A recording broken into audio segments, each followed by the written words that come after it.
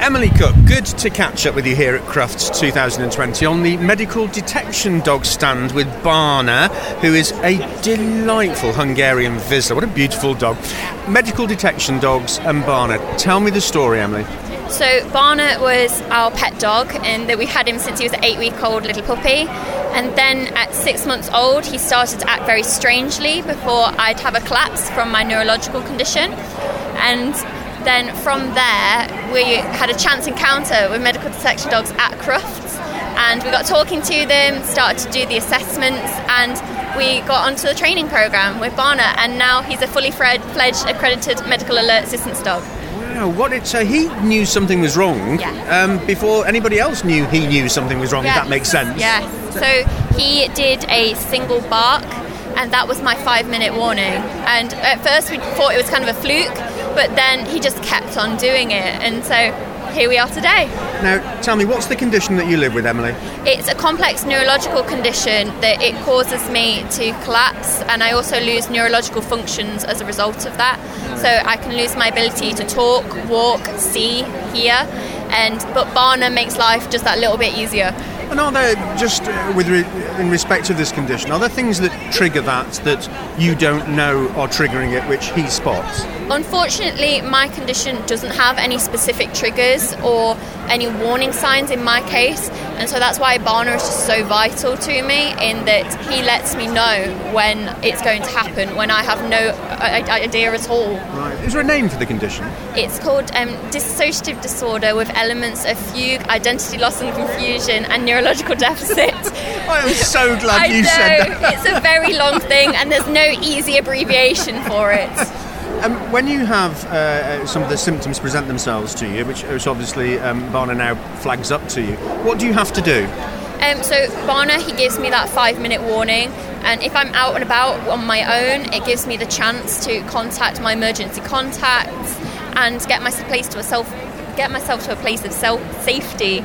So then I can just be there and lie down with Barna. Barna will be there by my side when I go unconscious, and it will already be pre-arranged that people will come to collect me, so that way I'm stopping ambulance call-outs, I'm not hurting myself from physically falling anymore as well.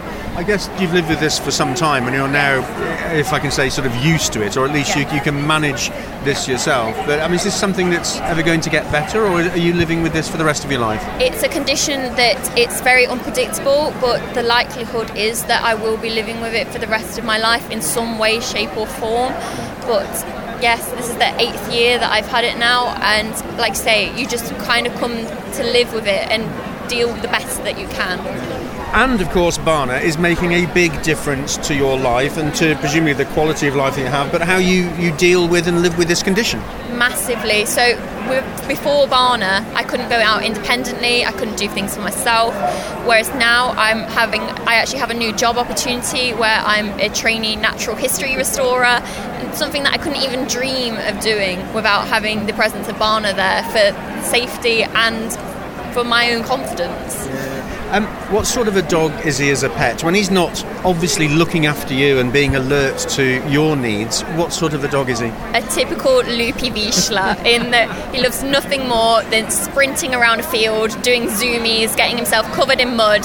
He's just a typical pet dog.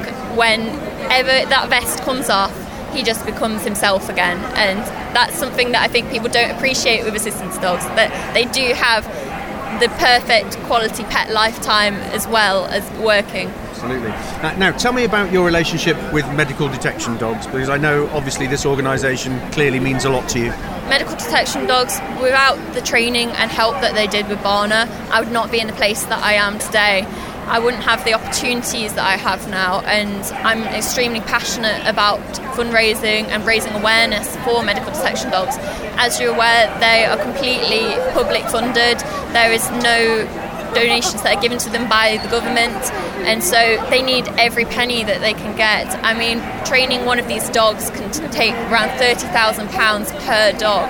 And so my aim in my lifetime is to raise £30,000 so then I can give back to the charity so someone else has the opportunity to have one of these amazing dogs.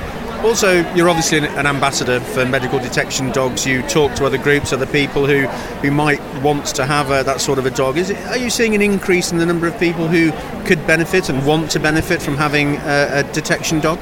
Massively. I think as the awareness of the charity has grown and the abilities that these dogs have to change lives, it's just increased the popularity of the idea of that people that previously kind of condemned themselves to a lesser quality of life now have a hope, an opportunity that this charity can provide.